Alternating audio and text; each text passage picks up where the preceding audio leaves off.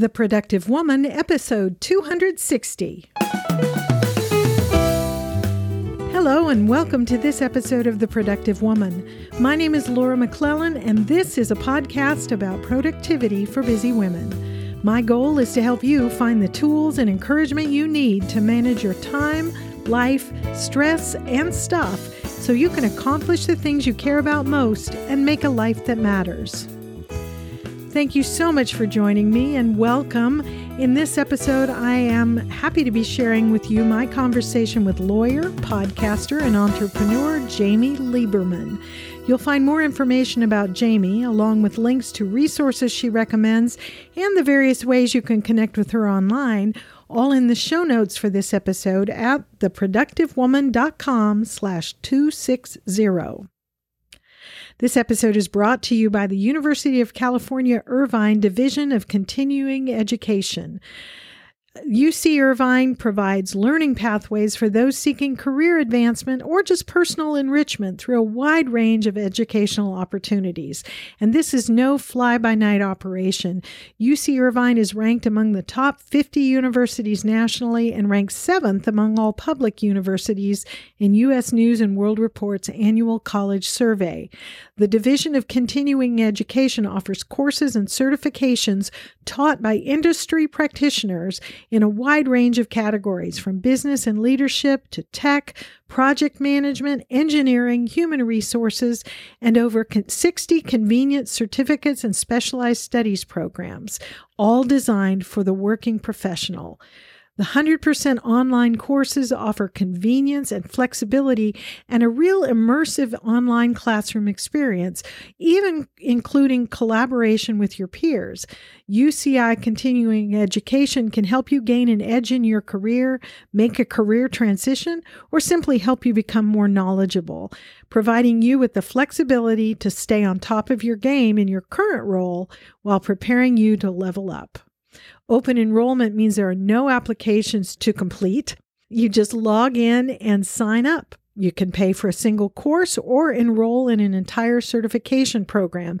You have full control over your academic plan with UCI Irvine. Fall quarter's coming up and registration is open now. To find out more, visit ce.uci.edu/productivewoman and enter the code TPW to get 15% off one course. That's ce.uci.edu/productivewoman and enter the code TPW to get 15% off one course. This offer is valid only until December 31, 2019. At 11:59 p.m. So if you're listening after that date, I'm sorry, but check out the code that URL anyway. They may be offering something new at that time. So now let's get into my conversation with Jamie Lieberman. I am delighted to introduce to the Productive Woman listeners Jamie Lieberman. Jamie is an attorney, a podcaster, and an entrepreneur dedicated to make legal stuff accessible to entrepreneurs and to sharing a message that legal stuff does not have to be scary. As the owner and founder of #Legal, where she leads an all-female virtual team focused on providing clients with advice on a wide range of subjects such as intellectual property, contracts, privacy, the FTC, and general business law, as well as negotiation strategies. She is serving entrepreneurs around the country. Aside from her professional endeavors, Jamie is also the wife of another lawyer, which will be fun to talk about, and mom to 2 active boys. And I've really been looking forward to talking with her about how she's making a life that matters. So welcome, Jamie. Thank you. Well, I'm so glad you're here. It's fun to get to talk with another lawyer whose practice is very different from mine. And so I'm sure we'll get into that a little bit. But I gave a little bit of an intro to you, but maybe you could put a little more color on it. Tell us a little more about who you are, where you are, what you do, whatever you think would be useful for us to know as we talk about how you're making a meaningfully productive life. I love this subject. I won't lie. As you could tell from the bio that you read or the brief one, I'm really busy. So being productive is really important. I'm a practicing attorney of just about 15 years, and I went a traditional route with, big law. I worked for the federal government. And then after I had my first son, my oldest son is about to be 8, I realized that as an attorney, it would be really hard for me to both practice in the traditional role that I was in and actually see my son. Mm-hmm. And so I sort of sat down and had a moment where I thought, I have to be able to do both. I refuse to accept that it could be impossible. And that's where my own practice was born. And so I've had my own practice for about 7 years. I now have I then had a second baby while I was launching my practice. And I have 2 boys now. I live right outside of New York City in Hoboken, New Jersey, which is a lot of people refer to as the 6th borough of New York, which makes me laugh because my view is of the New York City skyline. So we live in a city. It is amazing. It's very hectic. We're very busy. But yeah, and so I have a team of attorneys and staff that work with me, and they're all women, which I'm really proud of. And they all have flexible schedules to enable them to have personal lives, balance, whatever that looks like for each of them. And that's really important to me. And so a lot of what you do as a lawyer is serving entrepreneurs of various kinds. And I read in the information about you, and I've known about you for a while anyway. You work kind of in the influencer space. How did you settle into that? That's a funny story. So I got my start when I left the government. I was working for the federal government, I said, and when I left the government to start to freelance, I was actually freelancing for other attorneys. So I was doing ghostwriting of briefs because I was actually a litigator in my previous jobs. And at the same time, because I'm also creative, I was a blogger on my own. I was living in New York City at the time. So I wrote about living in New York City. And then after I had my first son, I wrote about parenting. And I had sort of been in that space for a while. And so I thought it might be really interesting because at that time, about 7 years ago, this was before the word influencer even really existed. Bloggers were starting to make money, make a business out of having, a blog. And so I was working for and freelancing for a company, doing some legal work, but some non-legal work to try to sort of figure out what I was doing with myself. A company that ran conferences for bloggers. About 6 years ago, the owner asked me if I would give a talk about legal issues for bloggers. And I thought, yeah, I could figure that out. And so I gave that talk, and a whole bunch of bloggers came up and said, I need your help. There aren't lawyers here that understand us, that know the business, and we really need a lawyer. So that's really how my practice took that turn. And from the influencer space, once blogging sort of became into this influencer marketing and I started working with influencers and agencies and brands, I started realizing there was a natural extension of that into designers or creatives or online professionals, app developers, service professionals, which then sort of turned into entrepreneurs as a very underserved area by lawyers because lawyers are fairly traditional, many of them. And so that doesn't necessarily jive well with what an entrepreneur is doing. And a lot of lawyers don't even understand what entrepreneurs do. And so it just ended up growing that way because we structure our legal services so that people aren't afraid of them, so that they don't feel intimidating. We're really transparent in our costs. We have open communications. We are very responsive to emails. And we understand I've started, run, and sold other businesses. So I know what it's like to be an entrepreneur, and I can empathize with my clients. Yeah, it's an interesting perspective that you bring to the practice of law, and it kind of makes sense that you're serving the kinds of clients that you are. Yeah, I love it. It's so much fun.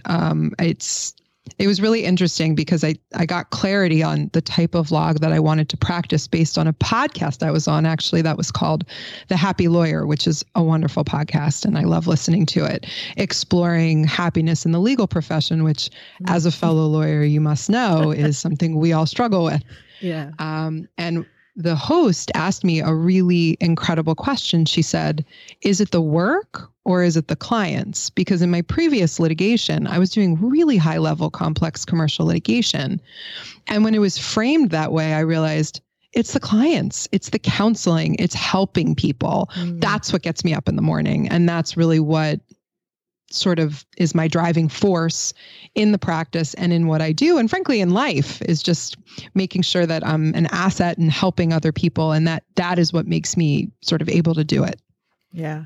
And as a lawyer, I know how demanding the practice of law can be. And certainly when you're running your own practice, how is it different what you're doing now as opposed to when you were at a large law firm or working as a government lawyer?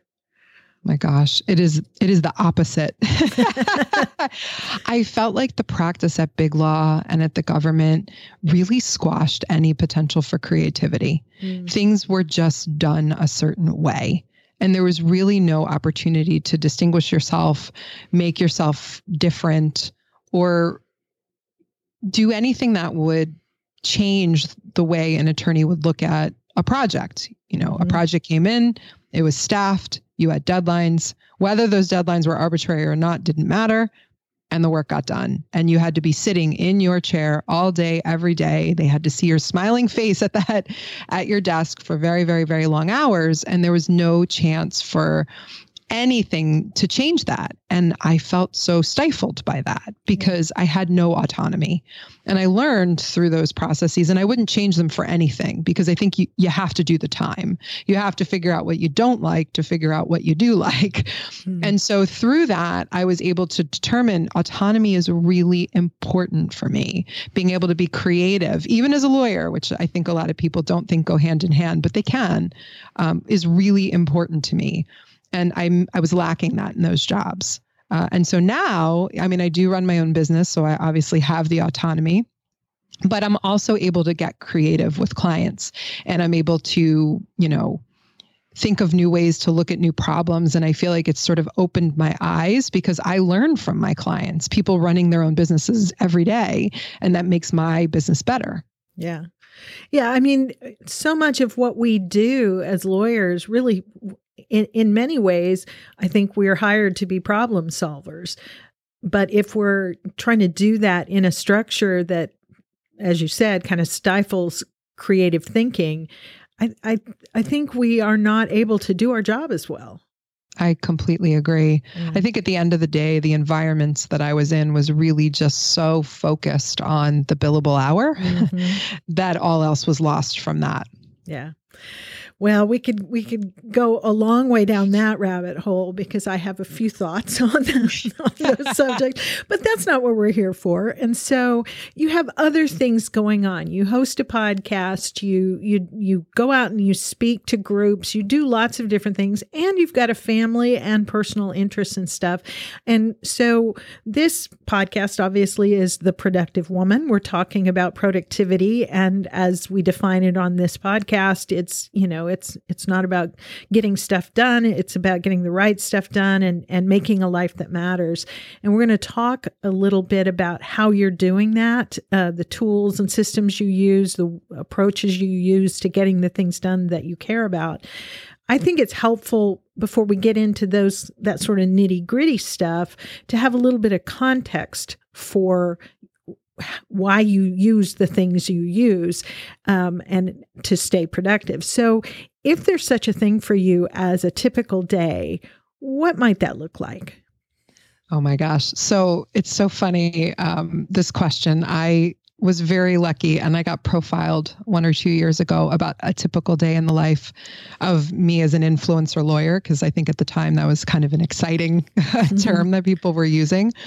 And when I wrote it all down, a number of people sent me messages saying, your day is insane. So, with that caveat. Okay. I tend to be a person who stays up very, very late. So I wake up about 7 a.m. And my kids, so thankfully they're a little bit older and sort of do their own thing and know not to wake anybody up before 7. So we get up at 7, and I typically get ready real quick while my husband gives the kids breakfast, and we get everybody ready. Everybody's out the door by 8 o'clock. Kids go off to school. My husband goes off to his, he's also an attorney, goes off to his job, and I go to the gym, which is makes me start my work day a little bit later, but the gym is my me time. It's the hour a day I give to myself. My phone is on silent. I don't look at it.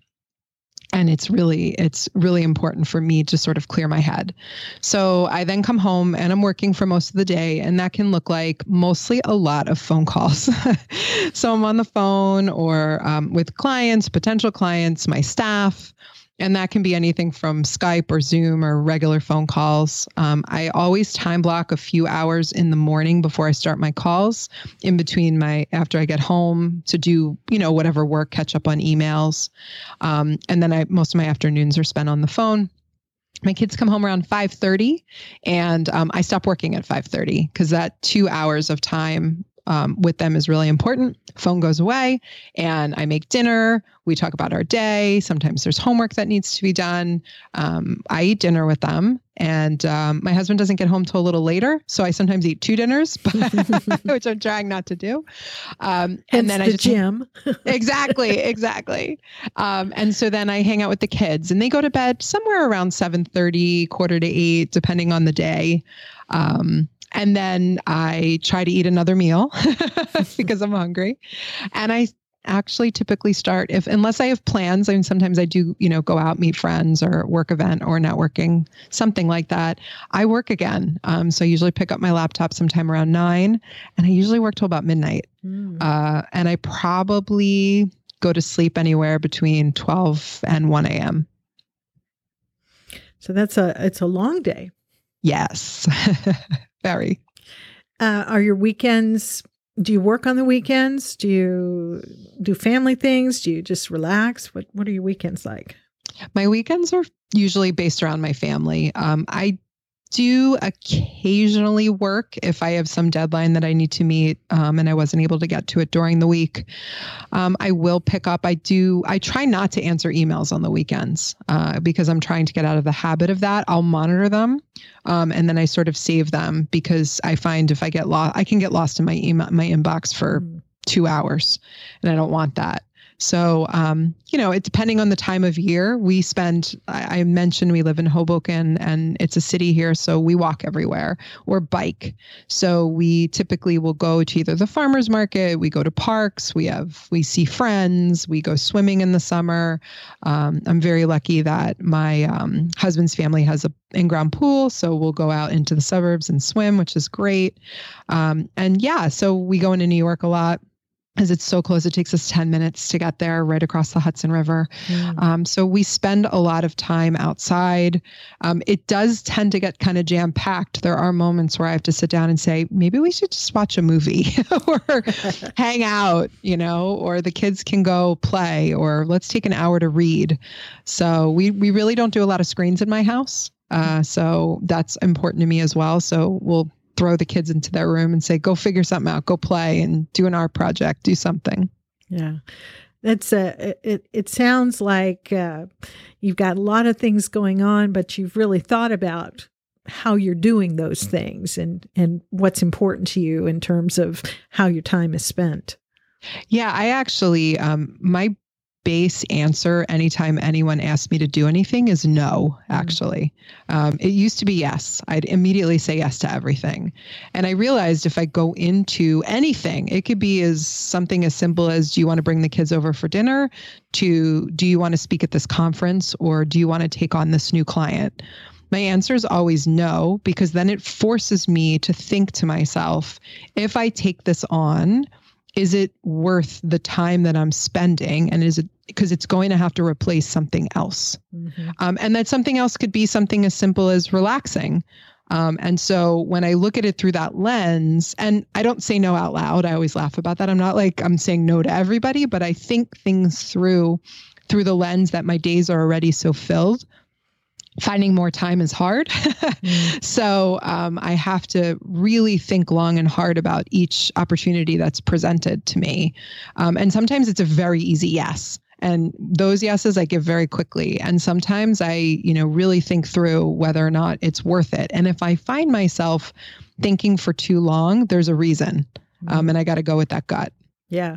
It's funny. I was just reading in a book last night about the whole concept of saying no and about opportunities, and that a lot of us, most of us, get presented with opportunities all the time to do things or go places or whatever. And one of the things this writer said that kind of stuck in my head was, just because something is presented to you as an opportunity by the person presenting doesn't mean it's a good opportunity for you. Exactly. Yeah.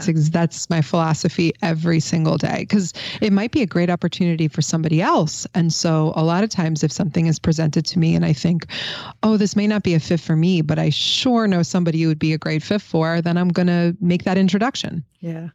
And that's a great way to say no, to be able to say, this isn't for me, but I know this other person that could be a great resource for you, or something like that. I think that kind of can soften the no a little bit.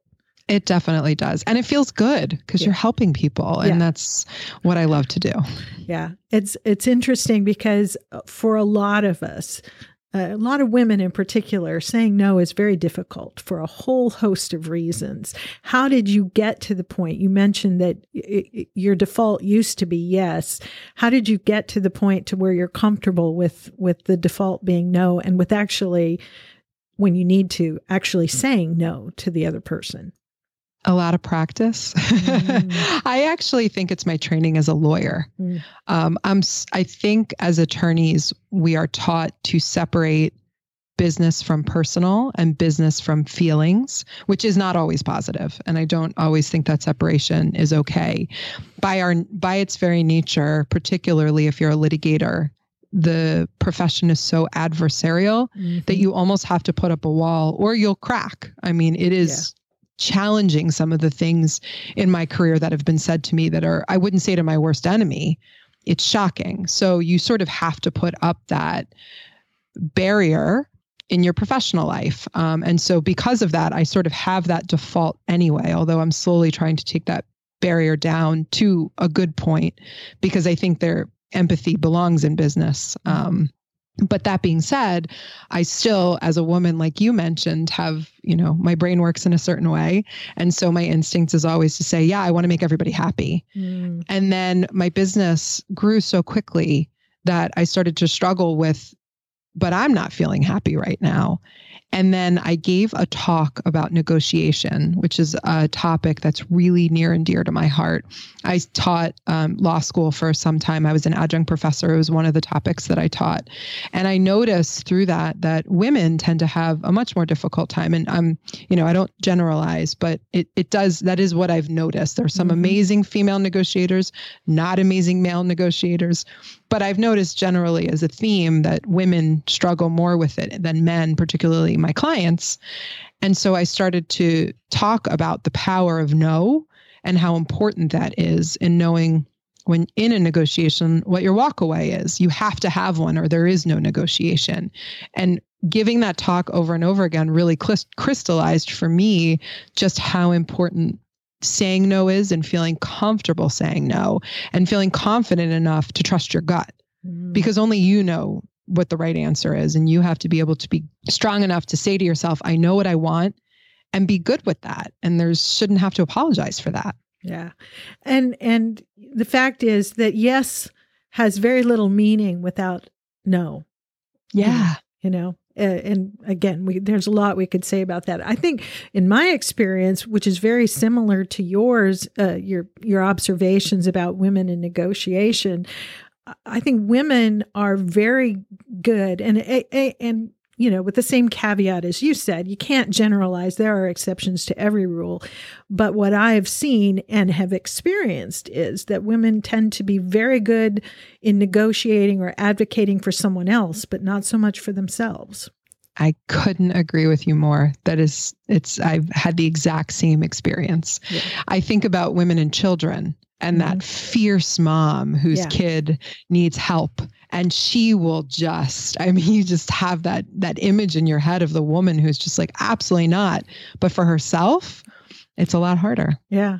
And Lots of reasons why that might be the case, but I've certainly seen it. I've experienced it. I'll go to the wall for my clients to negotiate for them and get, what they need. I have a really hard time doing it for myself, making the ask for myself, or, setting the boundaries for myself. And I've seen that for a lot of women. It takes practice. You have to practice. Yeah. It's a skill. It really is. And so you just got to practice it. Just try it. Yeah. Feel it out. See how you feel after it's done. I think it makes all the difference. Yeah, that's excellent. Well, and going to the point of skills and the things we're good at and maybe not so good at, I think every person's life is a little different, presents different challenges as far as staying productive, getting those things done that really matter to her. What would you say are your biggest challenges when it comes to managing your life and being productive in the way that you want to be? Organization and time management. It's not my wheelhouse. Yeah, it's a struggle. I every day. It's why the first hire in my business was a director of operations. She is my right hand. Without her, I could not run my business.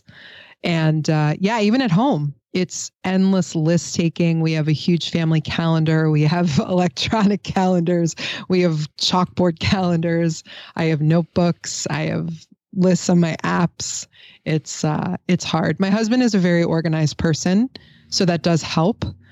But I struggle with going down a rabbit hole of, this is so interesting. I want to learn more about it. An hour later, I'm like, oh, we're supposed to be working on something else. I have that squirrel syndrome. Well, and that's interesting to me that you say that time management and that sort of thing is a challenge for you, because you do have so many things going on. You have a successful legal practice. You have a podcast that you do. You go out and speak. I knew who you were long before we were actually introduced by a mutual friend as a potential for you to come and be my guest on the show. And so you're getting things done. How are you doing that, I guess, is my question. If time management is a challenge for you, how are you getting the things done that you care about? Amazing people around me who help. I make it a priority to try, I guess is the best thing I'll say, is I recognize it as a weakness. And so I spend time working on it. It just doesn't come naturally to me. So I have certain apps that I utilize. Like I said, I bullet journal. That has made an enormous difference in my life. I know that I'm a person who needs to write stuff down. Yeah. And so I heavily schedule my day in a way that makes most people cringe. If you were to look at my calendar, you'd be like, what is happening there? But I even have to schedule my gym time. I want to read, so I'm going to read for 30 minutes. I schedule everything to keep myself on track. And so what calendar do you use?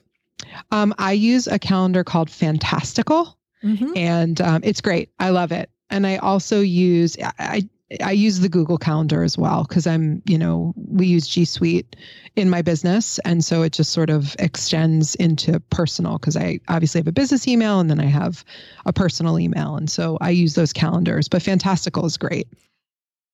Talk a little bit about how you're scheduling. You mentioned that you schedule your days very heavily. What does that look like for you? Do you just have blocks for everything you're doing? How do you do that? Yeah, I time block. So I know my phone calls are going to be every day from, say, 1 to 4. And I can deviate from that, for certain instances, that doesn't work for everybody. So I will, but for the most part, I schedule my calls from 1 to 4 every single day. I know that in the morning, I'm going to work on email, and then I'm going to try not to get back into my email. And I'll do that from, say, 10 to 11. And then from 11 to 12, I'll finish or finalize a project that I'm working on that needs to be sent out. And then I do actually a lot of my actual client legal work at night. Because it's quiet, nobody's emailing me. I don't even open my email at that time. And so a lot of that actual work that needs to get done happens at night, because I know my brain works best and I do really well at that time. And so that with that lens, knowing, I have the the 2 hours with my kids. I have the few hours for phone calls. In the morning is email, finishing up projects, and then work at night. That sort of works. And then I'd say once a week, or sometimes twice, I block the afternoon, particularly if I have plans in the evening and I know I'm not going to get to work, and I don't take phone calls. Mm-hmm. And I spend that whole afternoon doing whatever client work needs to get done or whatever needs my attention. Yeah, I mean, there's a real value in sort of batching work like that, because you're not shifting back and forth between different types of work. If you've got a block of time set aside for phone calls, you can kind of get in that mode and get on a roll and take care of those things and not have them interrupting. What I have a hard time with, for doing my legal work, as you know, it requires some concentration and some thought. And if I have, an hour to work on something, and then I've got a bunch of phone calls, and then I have got another, 30-minute break and getting back into the document I was drafting or whatever, for me, that's very challenging. And it's more helpful for me to do, like you've talked about, kind of consolidate phone calls into a particular chunk of time and carving out bigger blocks of uninterrupted time to do that work that requires me to pay attention and think. Yeah, it's the only way I can do it. Yeah. What other tools or systems do you use to get your work done or to get the things done that you care about, whether personally or professionally? Are there other things that help you out with that? Yes. I use Dubsado in my business. It's a CRM, but it's also a project management tool. And my director of operations, her name is Bree. Bree is responsible for Dubsado. She owns it. She loves it. She's amazing with it. I've never heard of it. It's incredible. I love it. Any other profession but attorneys could probably use it as a full system for both invoicing as well. I can't, because I have, as you know, we have certain ethical obligations that we have in our billing and invoicing and acceptance of payment.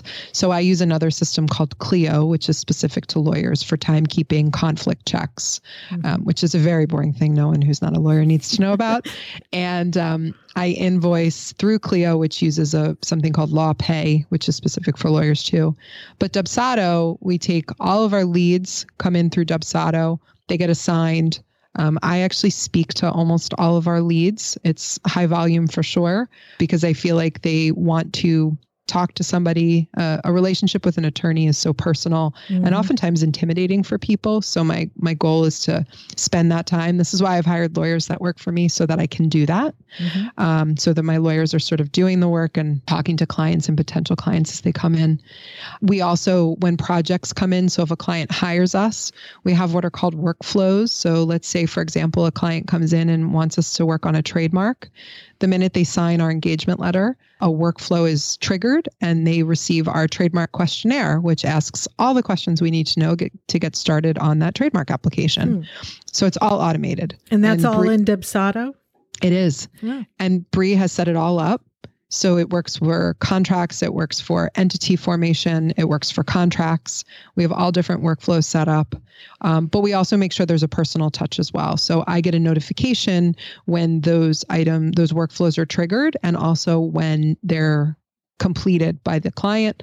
So then I reach out, or one of my associates will reach out, just to make sure that they know that we're there and we're watching and we see what's going on and when they're going to hear from us. So that Dubsado has changed my productivity in that way, because I was doing all of that manually. Acuity is another one, which I cannot believe how long I waited to sign up for it. It's almost embarrassing. That has automated my scheduling process. It's amazing. That's a good one that I use. Personally, we have like an ongoing grocery list, which sounds very silly, but it's an app that's shared between my husband and I, so that when someone puts something on the list, we both know about it. So if one of us like runs into Trader Joe's or wherever we're going, we can pick it up without having to tell each other. That actually helps a lot. And we have a shared calendar. So instead of me saying, hey, I want to go out with my friends tonight, or, the kids have a birthday party, we just send calendar invites to each other. And it's really funny when one gets declined. I'm like, wait. So it's really helpful. And then we'll sit down and we'll just sort of look at like the family calendar to see who's doing what and going where and stuff like that. So yeah, we do a lot that way, because otherwise you'd be waiting forever and then we're checking and you can sort of all see it in front of you. Yeah. That's nice. So that's really, really helpful. What app do you use for the grocery list? I use, I'm going to check right now. I have to look at my, it's called Our Groceries. Oh, okay. Yeah, we'll try to put links for all these in the show notes. Just, honestly, that is a question that comes up from time to time in the Productive Woman Community Facebook group of how do people manage those sorts of things. My husband and I have just a shared list in the Apple Reminders app because we both have iPhones, and we do the same thing. When he wants something, he adds it to the list. That's where I kind of add things in, and whoever goes to the grocery store has it there. Yeah, exactly. It's funny. And it's sometimes funny if the kids get into it. I see like chocolate cake. And I'm like, I know I didn't write that. Gummy bears. Yeah, exactly. That's hilarious. Yeah, it's really funny. They think they're really funny. I mean, they are. I won't tell them that. But it's just me really hard. That's what happens as the kids get older. Now, tell me again your kids' ages. So my big one's going into 3rd grade. He's about to be 8. And my little one's going into kindergarten. He's 5.5. And do either of them have phones yet? Oh, no, absolutely not. They do not. But they have figured out, unfortunately, how to crack into our phones. So every once in a while. And we also have a Google Home, which they play music on only, but every once in a while, because, you can add lists on there. They'll add things to a Google list. And I'm like, oh. But they have their own Spotify playlist that we've set up for them. They've called it Brothers Rule, which makes me laugh really hard. And so they play that, and they'll occasionally, with permission, add songs onto the playlist that they like to listen to when we're at home. So it sounds like you rely a lot on different sorts of technology as well as your bullet journal to kind of manage all the different things, which makes sense given your husband is working in one place, you're working somewhere else, and the need to kind of coordinate everybody's activities and the lists and those sorts of things. Yeah, I'd say we're mostly technology with some analog, I guess, as you'll call it. We do have that big chalkboard calendar that sits in the kitchen. And it's actually really fun. At the end of every month, we erase it. We look at it. We talk about like what we did that month, then we erase it and do the next month, which we do together. So we talk about where everything is. And I travel quite a bit for work, and so does my husband. And so we'll write our trips on there, which sort of helps our kids who are used to it, but still it can be a challenge. Helps them kind of mentally prepare for when mom and dad are going to be away or out of town, and what's coming up, things to look forward to. Like we're going to the beach at the end of the month. And so we've been counting down the days until our Jersey Shore trip. Nice. And you've said in your bio, it says that your law firm is virtual. So your team is kind of dispersed. Yeah, we have people, oh my gosh, we have our Florida, we have my ops director does live in New Jersey, but she's about an hour away. So we actually use Slack. That's the Slack messaging service. I love that messaging service. And we have all kinds of channels. We also do a monthly Zoom call where we're not really talking about business so much as just seeing each other's faces and chatting with each other. And I give an update to them because they all know what's going on in the business. I don't hide anything. And so I want them to feel a part of the business because without them, I can't do it. Yeah. And we all have really defined roles. So I'm really honest with them about what's going on. And we talk about that. But Slack is a big one for us to stay in touch. Yeah, when you're working remotely, when people are working remotely, and that's becoming more and more common, maybe not so much in the legal profession, but just in the world in general. There's lots of people wanting to be able to work remotely.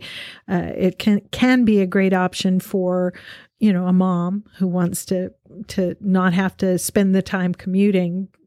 Still wants to work, but wants to have more time available for the family. The firm that I am a partner in, we all work kind of dispersed. We have office space available to us, but lots of us don't use it. We work from home or we work remotely in various ways, and finding ways to stay in touch and to communicate with each other, to even get a little bit of that, the old-fashioned reference to the water cooler chat that you don't get if you're working at home alone or alone in an office somewhere. We also have office space in New York City. Nobody ever uses it, but we have it if they want it. Yeah. I definitely try to make a huge effort to stay on top of that, virtual kind of water cooler. But I also think that because my staff has so much autonomy, we have set working hours where we're all should be in the office, but I don't care what that office looks like. I've had people work at the beach. I've had people do their full day. Or if you need to step out for an hour or two to take care of something personal, I'm told about it, but not asked. And that's really important to me. And I believe, and I truly have seen it, my staff is incredibly productive. They're really loyal and they put in extra. And it is so counterintuitive to not give people that autonomy that you trust. You got to find the right people. I happen to have an incredibly smart driven group of women that work with me. But it makes us so much more productive because they know I trust them. I'm not looking over their shoulder. I believe in them and I give them the power to do what they want to do and to be the best at what they want to do. And they can do those projects, and it means so much. I struggled so much when I worked in those other traditional law firms and had so many toxic bosses that I vowed I would never be that. Well, and so as is the case for all of us, every experience we have feeds into what we become. And as you said, when you see what you don't want, that helps hone the direction that you do want to go. That's exactly right. That's why it's interesting. I get a lot of unsolicited emails from young lawyers saying, how'd you do it? I guess, I don't know if they Google me or hear me on a podcast or something. And they're like, how did you build this? How are you? I want to do what you do. And I'm like, I've been doing this for 15 years and I worked for 5 years before I went to law school. So I am 30. No, I'm just kidding. Don't do that math. But I did it for a while and I couldn't be who I am or offer the services that I do without that experience. And sometimes that experience is terrible and it's hard to muddle through, but sometimes there's really amazing experiences, like all the people I met along the way, the opportunities that I was given.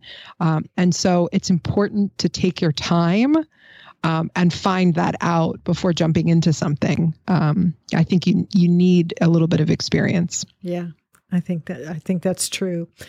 Well, Jamie, you obviously are getting a lot of things done. You have the systems, the tools, the plans that we've talked about that are making it all work for you to get the things done that you care about, to practice law in the way that you want to be with your family in the way that you want to, and to do the other things.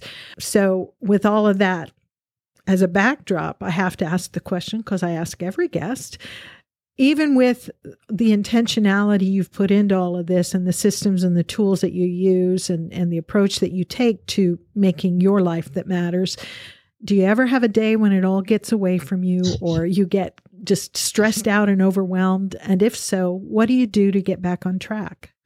I do. It happens to all of us. You get the phone call from school, somebody's sick. And that's me. I'm the one who's going to go get them. Or, you have a rough email or call, or frankly, you wake up and you just aren't in the best mood. It happens, right? We're human, and that's okay. So I step away when that happens, even if it's for half an hour, to just take a minute to myself, whether it be I write or I walk around the block, or I drink a cup of coffee in silence, or sometimes I have a meditation app that I use to try to just sort of calm, my body. As I like to say to my kids, you need to calm your body, or calm my mind. And then I sort of put my shoulders back and I'm like, okay, you had your half hour, you had your time. It's time to pick it up and do the best you can. And sometimes you just got to let it go. And if you're not having the best day, sometimes you just got to put it down and say, I'm going to come back to it later or tomorrow when my head is clearer. Yeah. And to give yourself permission to do that is so important. Yes. Yeah. I love that. Jamie, what's on the horizon for you? What do you have coming up, either professionally or personally, that you're looking forward to, excited about? Oh my gosh. Definitely vacation. I am very excited. The month of July, I traveled more in June than I did not. And that was challenging. My family was amazing about it. And I spoke at some really cool events. And I have some really cool ones I'm speaking at in the fall. But in July, I am not traveling at all except for a beach trip with my family. And I cannot wait. The beach is my happy place. So I'm really excited. And in the fall, I'm really excited about some of those really cool trips that I'm taking, some of the speaking I'm doing. It'll be good. Sounds great. Well, where can people connect with you online if they want to find out more about what you're doing? Maybe, interested in your services as a lawyer or your podcast or whatever. Where's the best place for people to find you? So the website for my law firm is # all spelled out -legal.com. And my podcast is the Fearless Business Podcast. We talk all about topics for entrepreneurs that people are typically very afraid of, and we try to make them less scary. And if you want to email me, you can email me. Jamie is JAMIE at #-legal.com. I love hearing from people. As you can tell, I'm an extrovert, and I get a lot of excitement out of talking to new people. I don't even use the word networking. I just like to get to know people. So I love hearing from everyone. Okay. And we'll be sure to put links to all those things in the show notes so folks can find it there.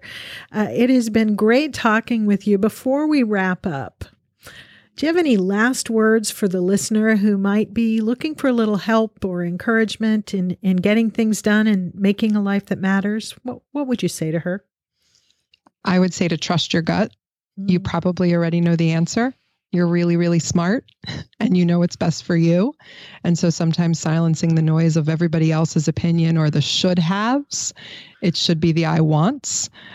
If you're grappling with a problem or something that, you need to do going forward, I think that is the best piece of advice I wish I would have known, say, 20 years ago. Yeah, I couldn't say it better myself. That's really great advice and a great reminder for us all. Thank you so much, Jamie, for taking the time to talk with me today. Thank you. This is fun.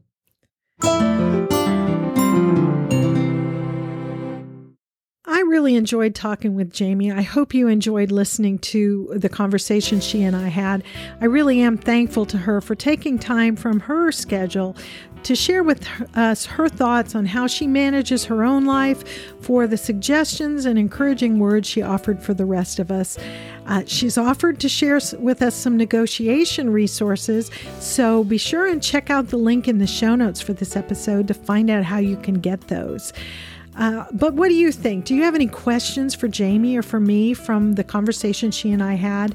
You can share your questions, your thoughts, your ideas in the comments section of the show notes for this episode at theproductivewoman.com/260, or feel free to post a comment or question on the Productive Woman Facebook page or in the Productive Woman Community Facebook group, because that's a great place to continue this conversation. As always, if you'd prefer to share your thoughts with me privately, I love to hear from you. So you can email your questions, comments, or suggestions to me at feedback@theproductivewoman.com. I think that's it. Remember our sponsor, the University of California, Irvine's Division of Continuing Education. Their fall quarter is coming up now. Registration is open. So to learn more and perhaps sign up for a course to advance your career or grow your own knowledge, visit ce.uci.edu/productivewoman and enter that code TPW to get 15% off one course. That's ce.uci.edu/productivewoman and the code TPW for the 15% discount on a course. Thank you so much to UCI for supporting the Productive Woman podcast and productive women everywhere. And that is it for this episode of The Productive Woman. I thank you again and again for spending this time with me and with Jamie. I hope you felt it was worthwhile. I hope you found something in this episode that was helpful or encouraging to you. Let me know if you did. I look forward to talking with you again very soon. So until next time, remember, extend grace to each other and to yourself, and go make your life matter.